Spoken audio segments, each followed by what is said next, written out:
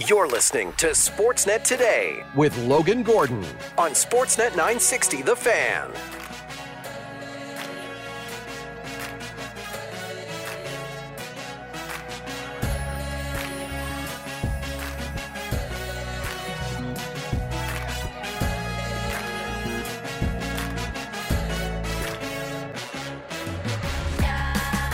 Islanders' fourth shooter is Oliver Wahlstrom. Scores, the game is over. He picks up the pocket center, comes it up the left side, speeds to the net, shoots, and scores! Oliver Wahlstrom with a perfectly placed snapshot over the glove of Jacob Markstrom. The Islanders win the shootout 2-1. They win the game 5-4 and snap their 7-game losing streak. And Flames' 2-game winning streak turns into a 3-game point streak. Flames unable to push it to 3 games in the win column. You heard from Derek Wills.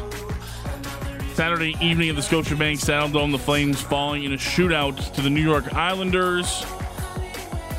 No time to sit on their laurels, though, as Monday is a game day. It's the Flames and the Seattle Kraken on a road trip that might go a long way in deciding just what kind of group Craig Conroy has and what kind of season the Calgary Flames are going to have. Welcome into the Doug Lacey's Basement Systems downtown studios. It is Sportsnet Today. It is the Calgary Flames game day. Flames and the Seattle Kraken at 8 o'clock on Monday night. 7 o'clock, your Flames warm up with Pat Steinberg. When we're in the Doug Lacey's Basement Systems downtown studios, of course, for our friends at Doug Lacey's Basement Systems, Crack Foundation, Boeing Foundation Walls. They have a simple permanent solution to stabilize your foundation. Contact Basement Systems. They're all things basement-y. Visit dlbasementsystems.com. We'll get you ready for a game day coming up in just moments. We'll hear from Nazem Kadri and Michael Backlund following practice at the Scotiabank Saddledome on Sunday. Their reaction to that shootout loss against the Islanders. And a look ahead at the upcoming 4-game road trip for the Calgary Flames, which could tell us an awful lot about this group. Of course, it gets going Monday against Seattle.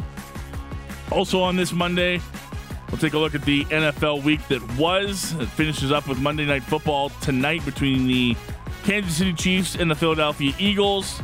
Emily Sadler will join us for our look around the NFL. John Hodge a little bit later on from 3 Down Nation, covering all things CFL, the Montreal Alouettes. 2023 Grey Cup champions as they upset the Winnipeg Blue Bombers in Hamilton. And we'll take a look at the Calgary Wranglers, who, despite falling to the Ontario Reign on Sunday, still hold an 11-2-1 record on the season. They're going to be on your radios 3 times this week. They're in the midst of a 4-game homestand that starts on Tuesday, so a perfect time to check in with Sandra and the Wranglers. But we're kicking things off, talking some Calgary Flames. But before that, quick reminder, fan feedback line always open to you here on Sportsnet Today. You want to shoot us a text if you're listening live. 960-960 is the number to do so. My outstanding producers on this Monday afternoon are Cam and Taylor. So yes, the Calgary Flames fall 5-4 in a shootout to the New York Islanders on Saturday. Their 2-game winning streak comes to an end, but as Derek points out, it's now a 3-game point streak for the Calgary Flames. They'll look to extend that when they take on their Pacific Division rivals, the Seattle Kraken, in the midst of a very tough stretch of hockey upcoming for the Calgary Flames. I've seen a lot of people point this out on social media, and it's worth noting, I think, to look at what's next for the Calgary Flames. And maybe this does go a long way to helping Craig Conroy decide what direction this team needs to go, maybe how quickly it needs to get there. Here are your next 6 games for the Calgary Flames. Obviously starts on Monday against Seattle. You're into Nashville on Wednesday, Dallas on Friday, Colorado on Saturday. Back home for 2, you take on one of the best teams in the NHL, the Vegas Golden Knights, and you get a rematch with Dallas on Thursday, all before the month of November is out. There isn't a bad team mixed in there for the Calgary Flames. Even the start of the December schedule, I don't want to get too far ahead of ourselves, but you look again, the Vancouver Canucks are in town December 2nd. Minnesota's in town, Carolina, New Jersey. The schedule and the teams coming up for the Calgary Flames, I think, are going to determine a lot about the future this season for the group. It might start this 4-game road trip. Yes, you've got a win against Seattle earlier this month, but they're no pushover. Nashville, same thing. You beat them at home back on the 7th. But they're a team that's, in the mix in the Western Conference right now. We know the kind of expectations that Dallas and Colorado have. It's time to really get a good indication of what this Flames team is. It'll be a bit of a different looking group on Monday in Seattle, per our pal Eric Francis, our colleague at Sportsnet. He's on the ground in Seattle for this game. What can we tell you about it tonight? It'll be Dan Vladar getting the start in goal versus Philip Grubauer. They're going to change up the lines a bit for this game on Monday. Adam Ruzicka, who played just over 7 minutes on Saturday and did not look all that effective, will sit out Monday's game. Walker Duehr, who's been a healthy scratch for the last couple of games for the Flames, he is back in the lineup. Your line's going to look like this. Yegor Sharangovich going to move up on that top line with Elias Lindholm and Andrew Mangiapane. Expect Kadri, Pospisil, and Zeri to remain together. Same for Huberdeau, Backlund, and Coleman. Dylan Dubé will slide to the center ice position in between AJ Greer and Walker Duehr. So Calgary Flames changing some things up. Not a massive change. I think both understandable as far as what happened. I think Yegor Sharangovich has played well enough of late to earn another opportunity up with Elias Lindholm.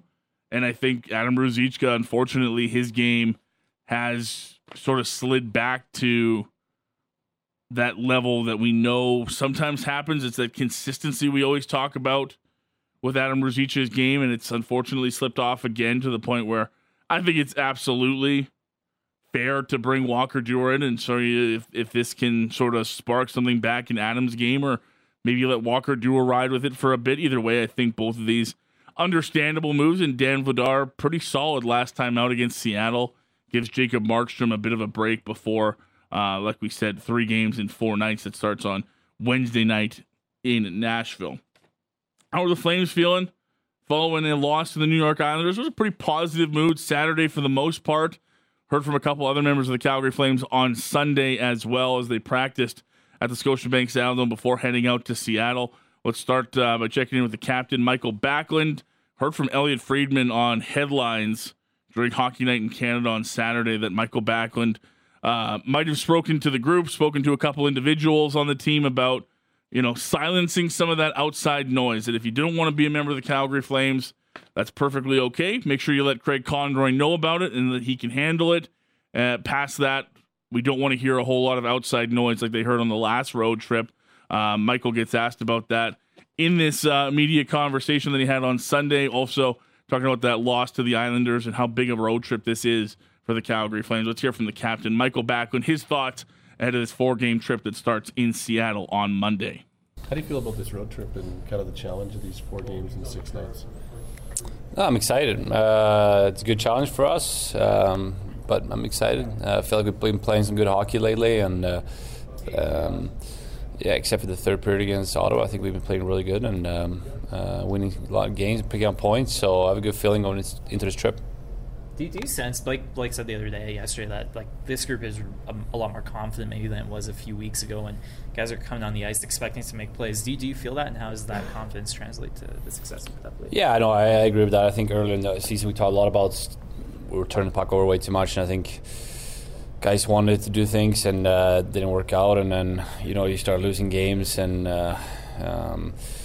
it's hard to keep up confidence when you're not winning, and as a team and as an individual, and when you start picking that up again and start winning, and it makes it easier to make those plays. And I think we've been more creative offensively lately, and we've been playing better in the O-zone, and with something we talked about all year too, how we can create more offense in the O-zone, and I think we've done a better job, especially the last 2 games. Elliot said something last night about you, whether it was addressing the group or talking to guys individuals, about, hey, enough of the noise, we gotta cut out the distractions here. What made that an important message for you to pass along? Well, I talked to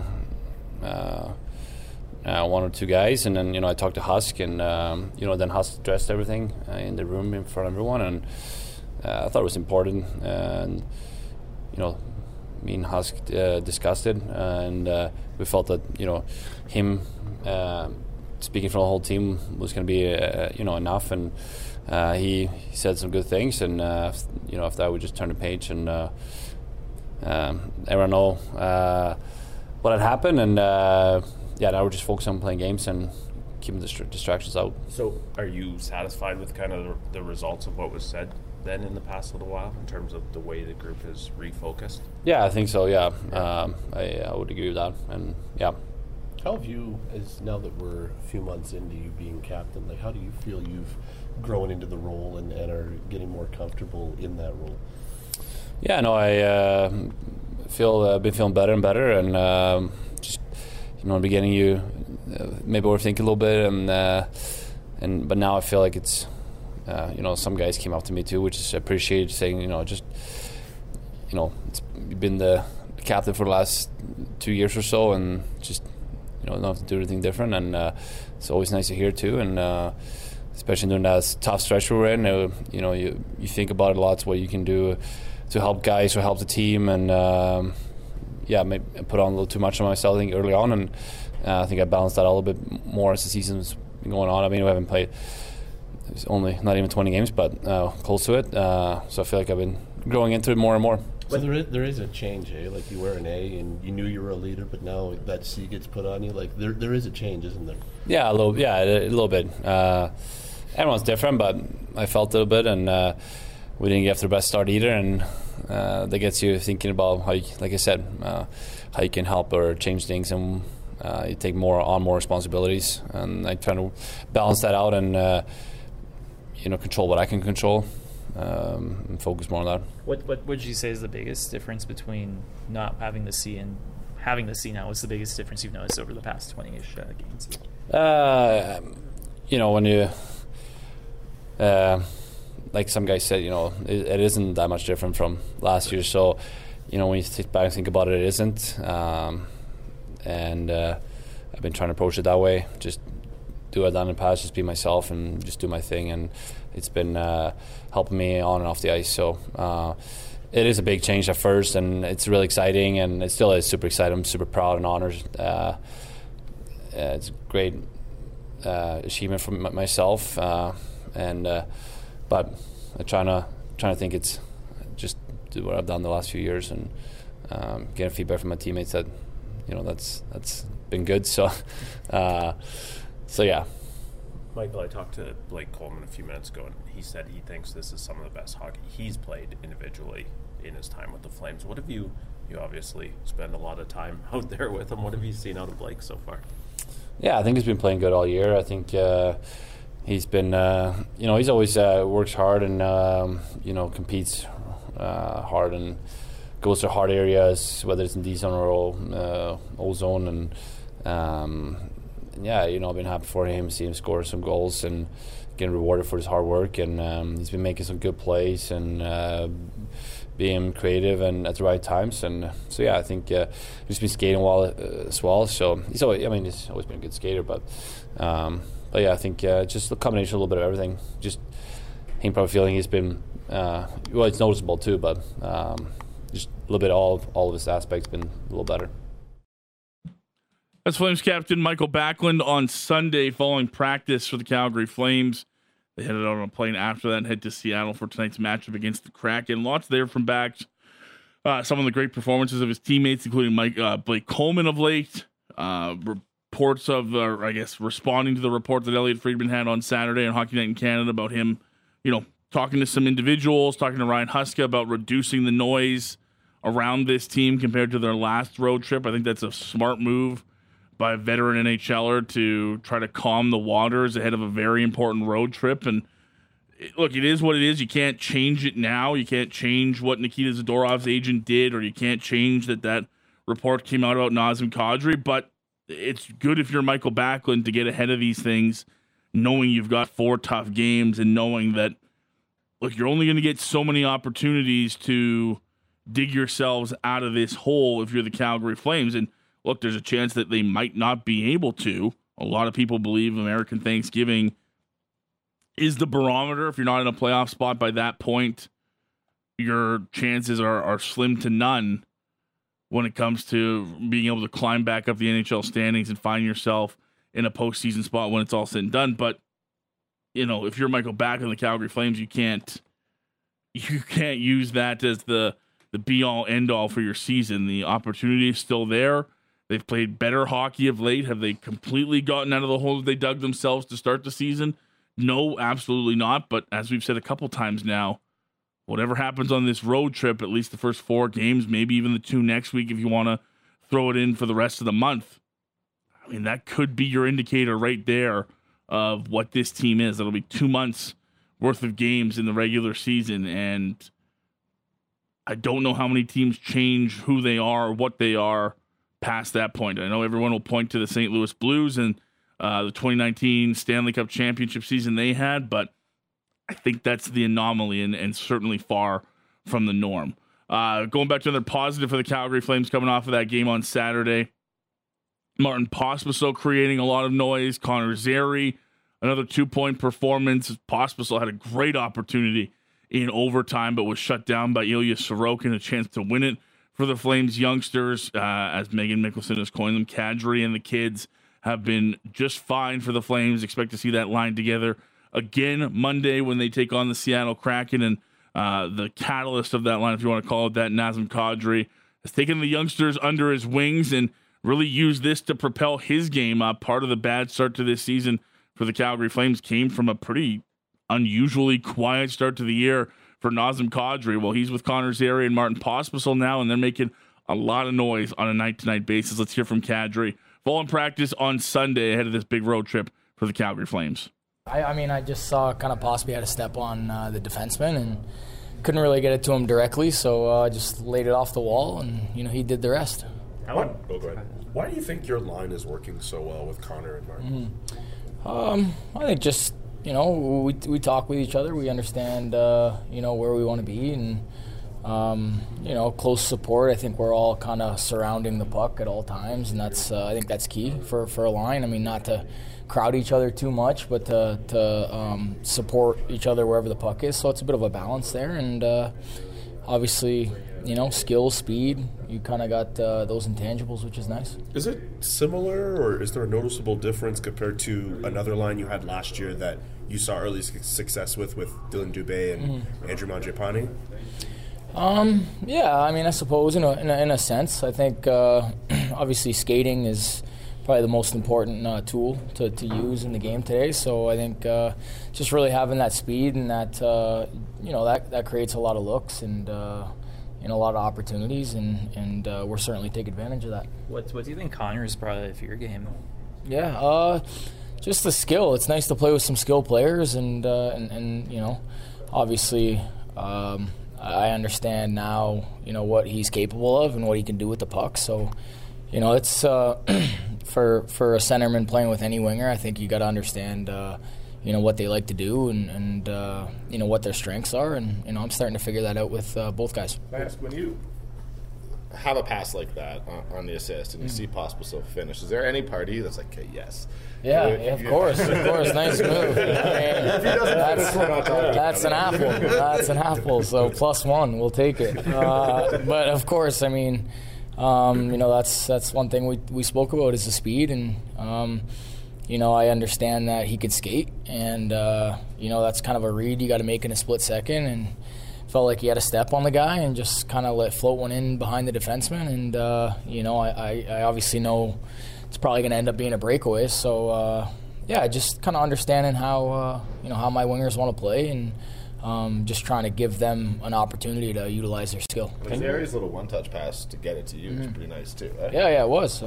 Great play. It starts in the D zone. That's what I love most about that goal is we started from below our goal line and executed perfectly on the breakout, and led to a breakaway and a scoring chance and a goal, a big goal for us. And so it's nice to see we can play kind of that 200-foot game. When you're about to play with guys that you don't know very well, like you saw them at camp, but Is there any quote-unquote research or do you have any sort of conversation to sort of figure out what a guy's all about? Yeah, a lot of communication. I think that's probably one of the most important things. But for me, I mean, I can just watch. I'll watch and practice. I'll just observe and see what what plays they can make and what they like to do. And I think that's part of trying to make your line mates better. Is you got to understand what they're thinking and what they can do and what they like to do. So. Just a little bit of talk, a little bit of watch, and that's about it. In a weird way, do you feel like a little bit of a coach out there, given how much you're communicating with these young players and how much they say that they value your mentors? Yeah. Do you feel like a sometimes for sure. I just with young players, I think you always gotta because it's easy to when things are going well to maybe just let off the gas a little bit because you're young and you're raw and you think. That everything's just gonna kind of come easily if it already has. So it's really what I try to tell them is just try to prepare them every single period, every single game to try to surpass what we did the game before. And I think that that's key in order to be a great player and a great professional. Is you got to approach every game the same way, and they're definitely open and receptive to that. Is there like a proud parent type of feeling when you see that stuff happen? Yeah, I suppose for sure. I mean, I think there's nothing better than talking, about a play and it coming to fruition out on the ice and being able to execute what you spoke about. I think that's one of the most satisfying things a line can do, and we've been able to do that pretty successfully. And now it's we just got to continue to build those building blocks. How do you size up this trip? Very, very important. Obviously, we want to get off to a good start. Obviously a very challenging back end of the road trip, just having a back-to-back, and that's a bit of a difficult situation, but, I think we can handle it. And I think it's important to get off to a good road trip. Starts, they're going to be tough games, and, on the road, I think it's important to simplify a little bit and just not get overcomplicated, especially in some, rowdy buildings. So, it's going to be key for us, but we're up to the challenge. I think it was a couple weeks ago, Ryan Huska said that you might have even leaned more into your leadership role in the room. Is that something that you've worked on or maybe you've seen develop here in year two with the team? I mean, I just think over the course of my career, it's kind of always something I've tried to, increase my role every year of experience I get. Just, try to help out and spread some wisdom and knowledge. And, I'm certainly learning, even at this point in my career. So, I by no means have all the answers or know it all, but, I certainly can, spread my experiences and what I've, seen firsthand and try to help other guys become better. And in doing that, I think it's going to help us become a better team, which is, what I want. I think you were joking when you said you called bank, but have you ever called bank? No, on that particular play, I didn't verbally say bank. But, I was thinking it in my head the whole time. So I suppose I did call bank, and that was definitely intentional. But sometimes you got to get creative out there. Before you played with Marty, what were your first impressions of him as a player? What did you know about him? I didn't know much. Didn't know much at all. Obviously seen him through training camp, and obviously had a great summer and came into training camp ready and eager to make an impact. And I think he's, just trying to. It was a little challenging at first to try to, because as a centerman, when you have a revolving door of wingers, I think it's always, you always got to kind of change the way you play from game to game, which can be a little challenging, but. It's nice to have some sort of consistency, and every game we play together, I think I'm learning more and more about him, and we communicate even more, and I think that's going to result in some good things. Did you know he could finish off that play the way that he did?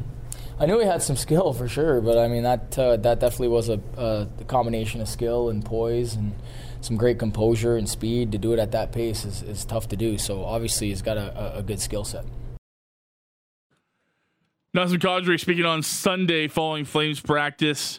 They're in Seattle getting set to take on the Seattle Kraken, and that's where we will go right now following morning skate in Seattle. Here from head coach Ryan Huska on a game day. Dan Vladar expected to get the start in goal for the Flames as they kick off this 4-game road trip tonight against the Kraken. Hey, Ryan, I wanted to ask you about, you've had 8 goals from your blue line in 8 games. Has that been a conscious effort, or has it just kind of happened? It's a conscious effort, but it's just kind of happened at the same time. So we want them more active, more involved offensively to try to get them moving a little bit more. That's one of the strengths that we feel our team has. And early on in the year, we were very stationary in the offensive zone.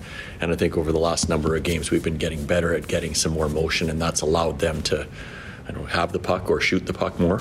Yeah. On that note, when a guy like Nick DeSimone steps up the way he does the other night to set up Coleman's goal, it's fair to say they do have the green light to step up and try to make plays offensively. Oh yeah, they all do. I mean, number one priority is keep pucks out of our net, and that's something that they can't forget. And we gave up way too many chances in the third period last game, that's for sure. So priority is to make sure that we're solid in front of our goaltenders. But if they read the situation and they think it's the right time to go, then we trust them with that for sure. You've talked before about the pace that this team plays with in Seattle. What did you guys do so effectively, close to 3 weeks ago? I think we did a good job of staying above their speed. So anytime you lose possession of a puck, they're very quick to go the other direction. So if you're sleeping on your transition from offense to defense, that's usually where they catch you. And I thought we did a pretty good job with that side of our game, and we'll need to replicate that tonight. Is it fair to say that over this last 6 or 7 you've been doing that pretty well in totality, throughout the game? Better for sure. We feel like our game is coming in the right direction, and there's been a lot of positive signs for us, and that's a big part of it. So how we handle the puck, do we have numbers in the neutral zone, all that stuff comes into play. Brian, it's sort of a broader question, but just in chatting with Martin Pospisil, more than anything, he's enjoying the success, but I think he's just having fun. That's the word he kept bringing up. So do you enjoy seeing that as a coach, guys in the room that are enjoying coming to the rink and having a good time, and maybe that translates to the on-ice success? Yeah, it's part of it. I mean, listen, when we lost the 6 in a row, it's not a lot of fun. You try to make the atmosphere one where they come in and they know they can enjoy being around each other, but it's heavier for sure. At that time, you can't say it's not, because it's not a lot of fun in those situations. But you look to your older guys, and for me, it's been Michael, Coles, and Chris have done an excellent job in keeping the room kind of straight ahead, if you want to call it that. So they've made sure the energy level, good or bad, has been the right way, and I think they've done a really good job of holding each other and teammates accountable. So those 3 guys have been real important for us. You mentioned Blake Coleman. How effective is he when he's healthy, the way he's been? Just saying, I feel as good as I have in recent times, but just his effective level. This is the best I've seen him play for us, in my opinion. I could be wrong on that looking back, but he's every night almost, except for that Montreal game, I would say, he's been engaged, he's playing with pace, and he's playing to his identity. And when he plays that way, he finds himself in chances to score.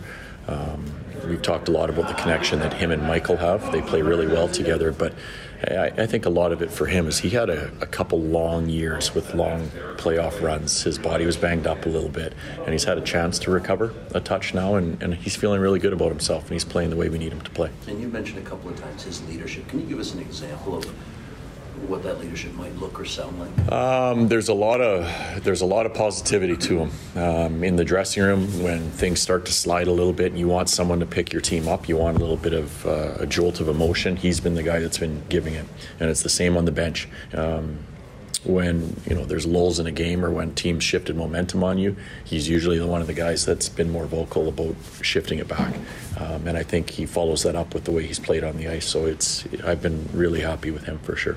It's never really been a secret about what's made Blake and Michael so effective, but I think Blake said that he's noticed Jonathan's really bought into that type of game too. Mm-hmm. Is that kind of what's led to some of that success? I think so. I mean, the work is contagious. It really is. And if you want to play well as a line and everybody understands where they're going to be, one guy can't be on his own page. Otherwise, you're always shuffling one of the guys on and off a line. So you want to find a little bit of that connection. And I think the 2 games that he's been there, I think he's done really well. And the one thing he also said was about the communication. Some guys in this league aren't about being receptive to it and also sharing it. And he said that's the one good thing that he's always loved about, that he tries to do that. But also Jonathan's that way now too. Are you seeing that kind of be a factor as well? Yeah, and certain players are able to handle it better than others. And I think the older that you get, you realize that when that communication is there, it's not people like being negative on you or critical of you, it's helping you. And I think the older you get, you understand that a little bit more, whether it comes from a coach or a teammate. That's just part of maturing for sure. Head coach Ryan Huska on a game day from Seattle, Flames and Kraken. Tonight, 7 o'clock, Flames warm up with Pat Steinberg. 8 o'clock puck drop with Derek Wills and Megan Mickelson. We'll take a break, come back on the other side. Our Monday regular, Emily Sadler, joins us to go through the NFL slate and take a look at the Eagles and the Chiefs for Monday Night Football. That's next on Sportsnet 960 The Fan. Another NFL Sunday in the books. Ended off with the Denver Broncos upsetting the Minnesota Vikings on Sunday Night Football. And now perhaps one of the best on paper primetime games we could get this season closes off Monday Night Football. Fingers crossed. Another edition of the Kelsey Bowl lives up to the hype. It's the Philadelphia Eagles and the Kansas City Chiefs to close things out of week 11 of the NFL season. And now to help us take a look at what we saw on Sunday and even take a look at what we're expecting for Monday Night Football, very happy to go down the Atlas Pizza and Sports Bar guest hotline. Welcome to our Monday regular here on Sportsnet today from Sportsnet and Sportsnet.ca. It's Emily Sadler this Monday. Emily, how are you? I'm good. How are you? I'm really good. I'm really excited for tonight's game. I am hopeful that primetime football doesn't take away what should be a really fun matchup between the Chiefs and the Eagles. I agree. We deserve this. Like, we've earned this, right? Yes. We've sat through enough. We need this. Even like on Thursday night, that game between the Bengals and the Ravens was supposed to be the game, and it didn't really come through for us. And we've earned it. And that's what worries me, is because I was excited about Thursday too, and I'm like, this is great. Divisional football is so much fun, and then Joe Burrow's wrist is gone, and Mark Andrews is hurt, and all of a sudden it's like I don't know why I get so excited about that. I always get let down by these, but I'm very, very hopeful for tonight. Definitely. It can break your heart, but maybe it'll come through. Yeah, I'm always there anyway, so I don't know why I get so upset about it. I'm gonna watch it, of course. What else am I gonna do? Let's look back on Sunday. For weeks on this very same hit that we do, Emily, I've pondered the question. I've asked you the question.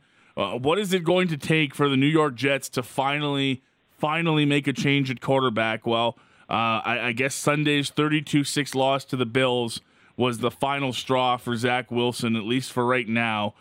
He goes 7 of 15 for 81 yards, 1 touchdown, 1 interception. He's been just dreadful. The Jets are finally going to try somebody else. It's going to be Tim Boyle who gets the start next week for them. How surprised are you that it took this long for the Jets to make a change at quarterback? Yeah, honestly, like I never want to like actively root for someone to lose their job, but at the same time, it was truly mystifying, like week after week, to just see. It was almost entertaining to see like how many different ways Robert Saleh could continue to like show up in front of reporters and say Zach Wilson is still our guy. And I think even just in terms of like you have to do something to at least try to spark anything, right? When you look at Zach Wilson's performance, you just listed off his very lackluster performance, and he's not the only problem with this offense. Like, this offense is definitely like, it is broken. It's not just struggling; it's in total disrepair. But he's kind of this like great amplifier for all of the problems that they've been having, right? And so that's where it comes in, where like you just need to make a change. He's not the only problem. He's not the solution either. Do I have high hopes for Tim Boyle? I'm not so sure. It's almost like fitting that this game, his debut, is going to be Black Friday. Like, this is another one of those primetime games that was like, okay, we're going to, we've got Aaron Rodgers. It's going to be this great new thing, Black Friday football. But I hope that they're heavily discounting these tickets because it might be a bit of a lopsided affair. It was time for a change. I'm surprised that it took this long. I'm also, quite frankly, surprised at just how deep these struggles run in the offense. When you look at all of the numbers, none of them are good. I'll be curious to see if this just sparks anything at all. Maybe a wake-up call. Who knows?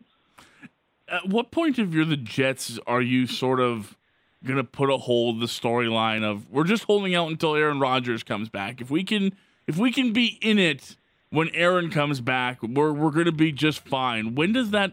Should it have ended already if you're the Jets? I don't love the idea of all this pressure coming back on Aaron Rodgers from an injury to come in and save what might already be a lost season for the Jets.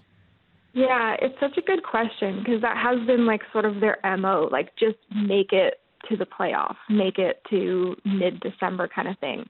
But like if I'm Aaron Rodgers, do I really want to stand behind that offensive line? Like, that's a huge part of the struggle here. Like, as I said before, like, we all know, like, Zach Wilson's not the only problem here. Like, nothing is really functional. And that offensive line, it was already a concern at the start of the season. Like, that was the big question mark. Could these guys kind of step up? And now there's so many injuries along the line. It's just gotten so much worse. And so I know that there's this point about, you know, Aaron Rodgers, like medical miracle, wants to make it back, loves football, all of these things. But I don't know how he could be at 100%. And then in that case, like, just make the smart choice and just like take a little bit of extra time. Like, it would be one thing if this team was really functioning at a high level and the offensive line was outplaying expectations. But this just doesn't really look like a team right now that's going to make that instant of a turnaround, no matter who you put under center there with that offense. Talking about injuries, that was a major storyline from Sunday. Aaron Jones leaves the game against the Chargers. Joey Bosa on the other side leaves for the Chargers. Kenneth Walker went down for the Seahawks. Cooper Kupp went down for the Rams.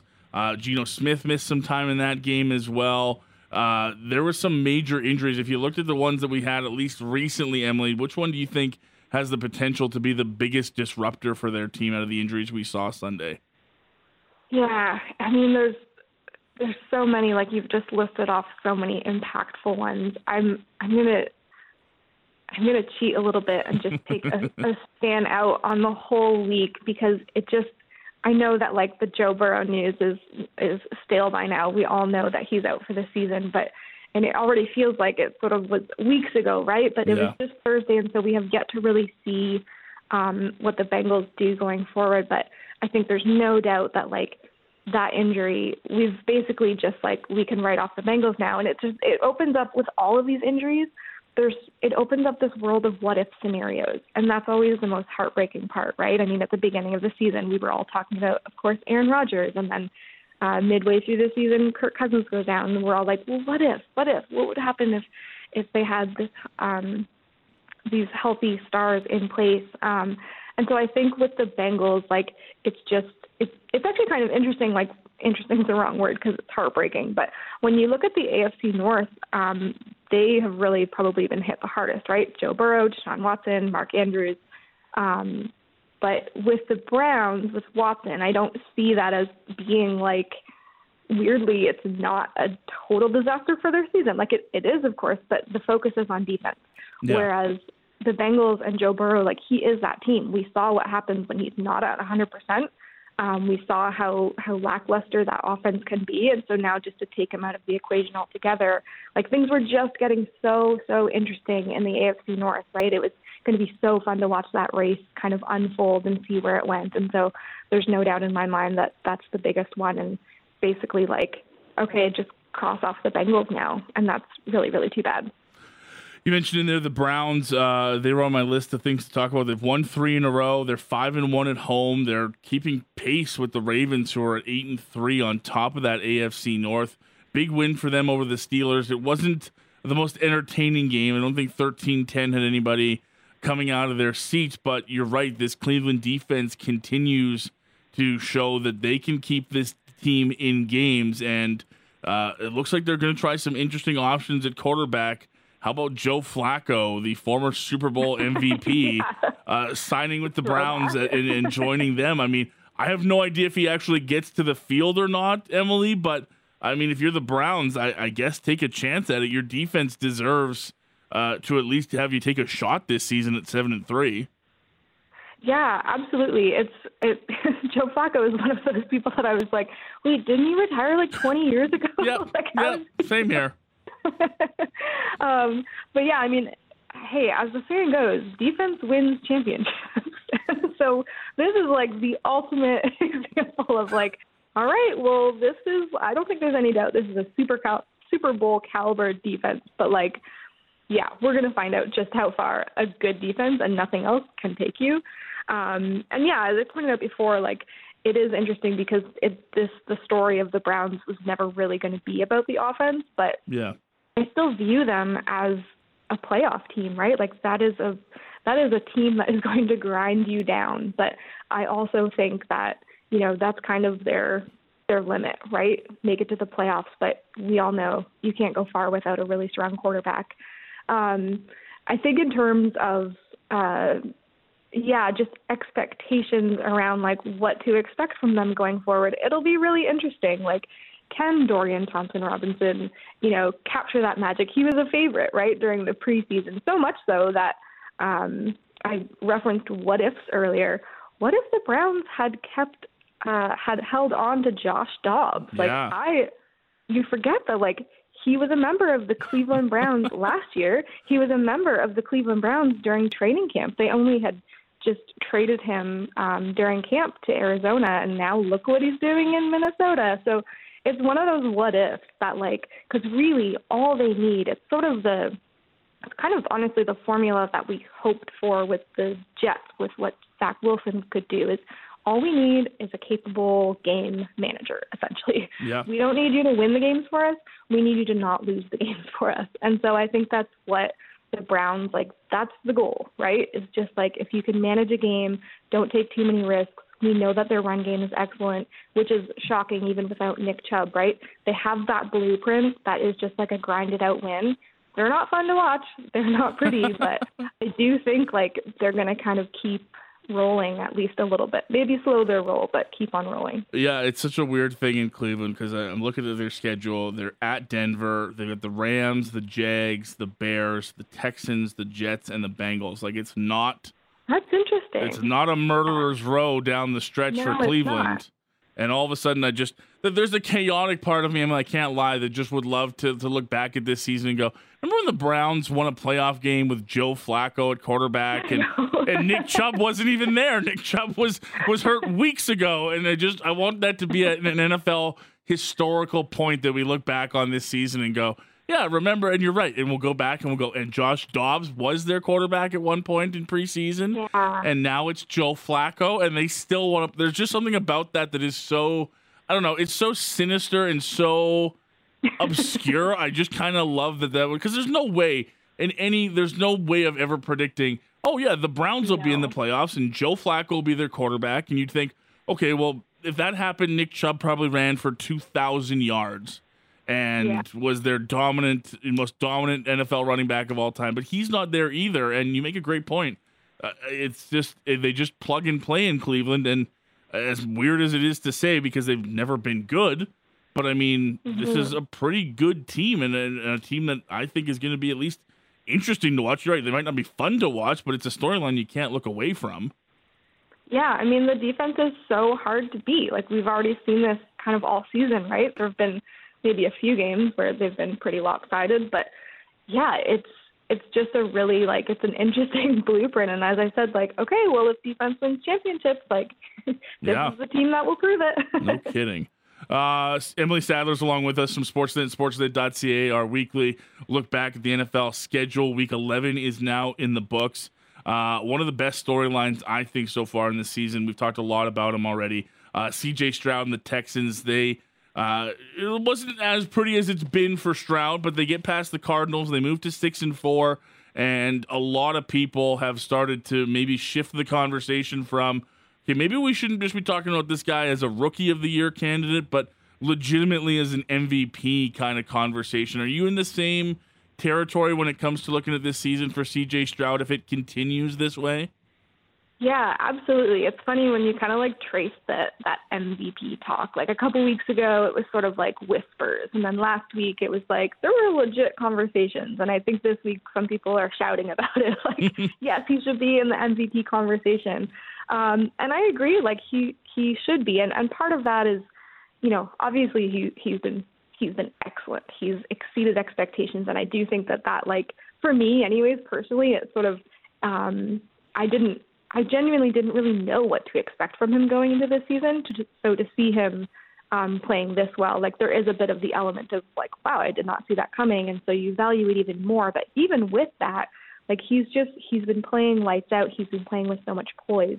I think if you took this season from him as a rookie and maybe plugged it into, say, last year or the year before, I don't know if we'd have the same conversations about him as a potential MVP, just because, like, this season, there's not, like, Lamar Jackson is the front runner, but there's not really that, like, standout MVP necessarily like we've seen in other seasons. Yeah. You know, Patrick Mahomes, he's been playing really well, but it's not his best statistical season. It's not as explosive of an offense. So I think that kind of plays into it a little bit, but I mean, I've been so impressed with what Stroud has done, and I know I've kind of said this before, is just each game, as we learn more about him, he's also kind of learning more about him and what he can do. Like, this game, I think, against Arizona was a really good example of his resilience, right?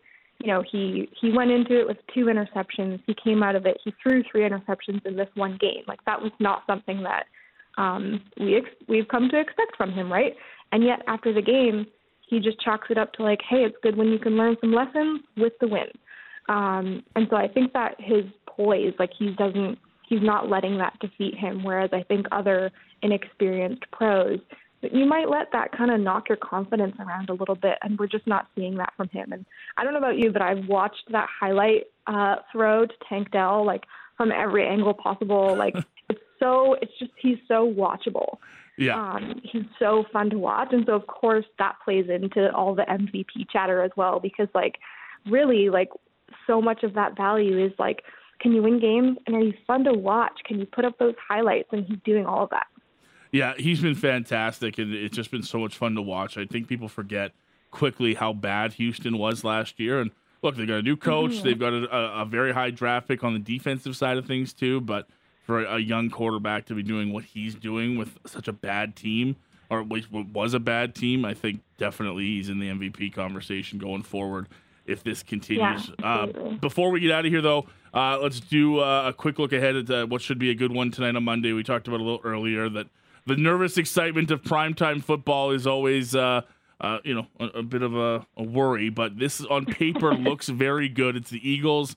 It's the Chiefs. Of course, we will scan over, no doubt, 1,000 times to the box where Taylor Swift will be tonight. And we know Travis Kelce's going for 100-plus yards. That's just what he does when his girl's in the stands. But aside from that, their parents are meeting. That's a very big thing too. Is that a thing? I think that's a thing, right? Yeah, that is definitely a thing. It's not a thing that we should know, Emily, but it's a thing that we know, right? Why is this information that I'm excited about? Yeah, why is the parents or the dads look like they're getting along? Oh, they're not really talking anymore. Right? We're gonna sit there and overanalyze everything. Mm-hmm. But the actual football should be good too, right? It should be excellent. I'm so excited for this game. Although, yeah, as you said, I'm like, maybe I'll like tiptoe into it, test out the waters and see if this is going to be as good as we hope it's going to be. Yeah, there's like so many storylines at play here. Super Bowl rematch, potentially Super Bowl preview as well. Both teams coming off the bye. We all know Andy Reid is like the master of the post-bye victory. He's 21-3 in his career in games after the bye week. And another interesting, if we can call this the Andy Reid Bowl as well as the Kelce Bowl. Yes. He's the winningest coach in Eagles history, as we know. And if he wins tonight, he will also become the winningest coach in Chiefs history as well, which, like, how poetic is that to have that come against the Eagles? That would be pretty cool. But yeah, I think this is one of those games, like, on paper, both of the teams are at the top of their game right now. When we've circled this one on the schedule at the beginning of the season, they're both exactly where we hoped they would be. And they're both kind of interestingly, like, doing it in different ways, right? For the Chiefs, it's actually their defense that has really propelled them forward. For the Eagles, it's more of the explosive offense, the line play, which, as we knew, but it might be a bit of a difficulty with the secondary. There's so many injuries still there, so it's kind of interesting. Both teams are just as good as we hoped they would be, but kind of in different ways. So they're sort of continuing to evolve, and I'm really looking forward to what I really hope is a game that fulfills all of our football dreams. I'm gonna put you on the spot before we go. Who wins tonight, Eagles or Chiefs? It's the Chiefs. I'm going Chiefs because I cannot bet against Andy Reid post-bye, and I think the Chiefs have this thing where we're not really talking about them a lot. Fair. You know? Yeah, no, it's a and good they're point. really, really good again. And so it's kind of like I've caught myself in I'm talking a lot about the Ravens. We've been talking about the Bengals before Joe Burrow was injured. And I think the Chiefs might be ready for, remember us, remember how good we are. Yeah. So, and I'm hoping maybe a certain wide receiver named Rashee Rice comes out and has an excellent game. Fingers crossed. Great stuff, Emily. I really appreciate it. Thanks for the chat as always. I really love doing these with you. We'll do it again next week, eh? Sounds great. Enjoy the game. Take care. Emily Stadler joining us from Sportsnet and sportsnet.ca, covering the NFL for the website. If you missed any of it, head to sportsnet.ca. We'll have some Week 11 takeaways coming in soon. And, of course, tonight ends off a great matchup between the Chiefs at 7-2, Eagles 8-1. It's a 6:15 kickoff for Monday Night Football. Take a break, come back on the other side. We'll start off Hour 2 coverage looking back at a Grey Cup victory for the Montreal Alouettes on Sunday and continue getting you set for the Flames and the Seattle Kraken. It's a game day here on Sportsnet 960, The Fan.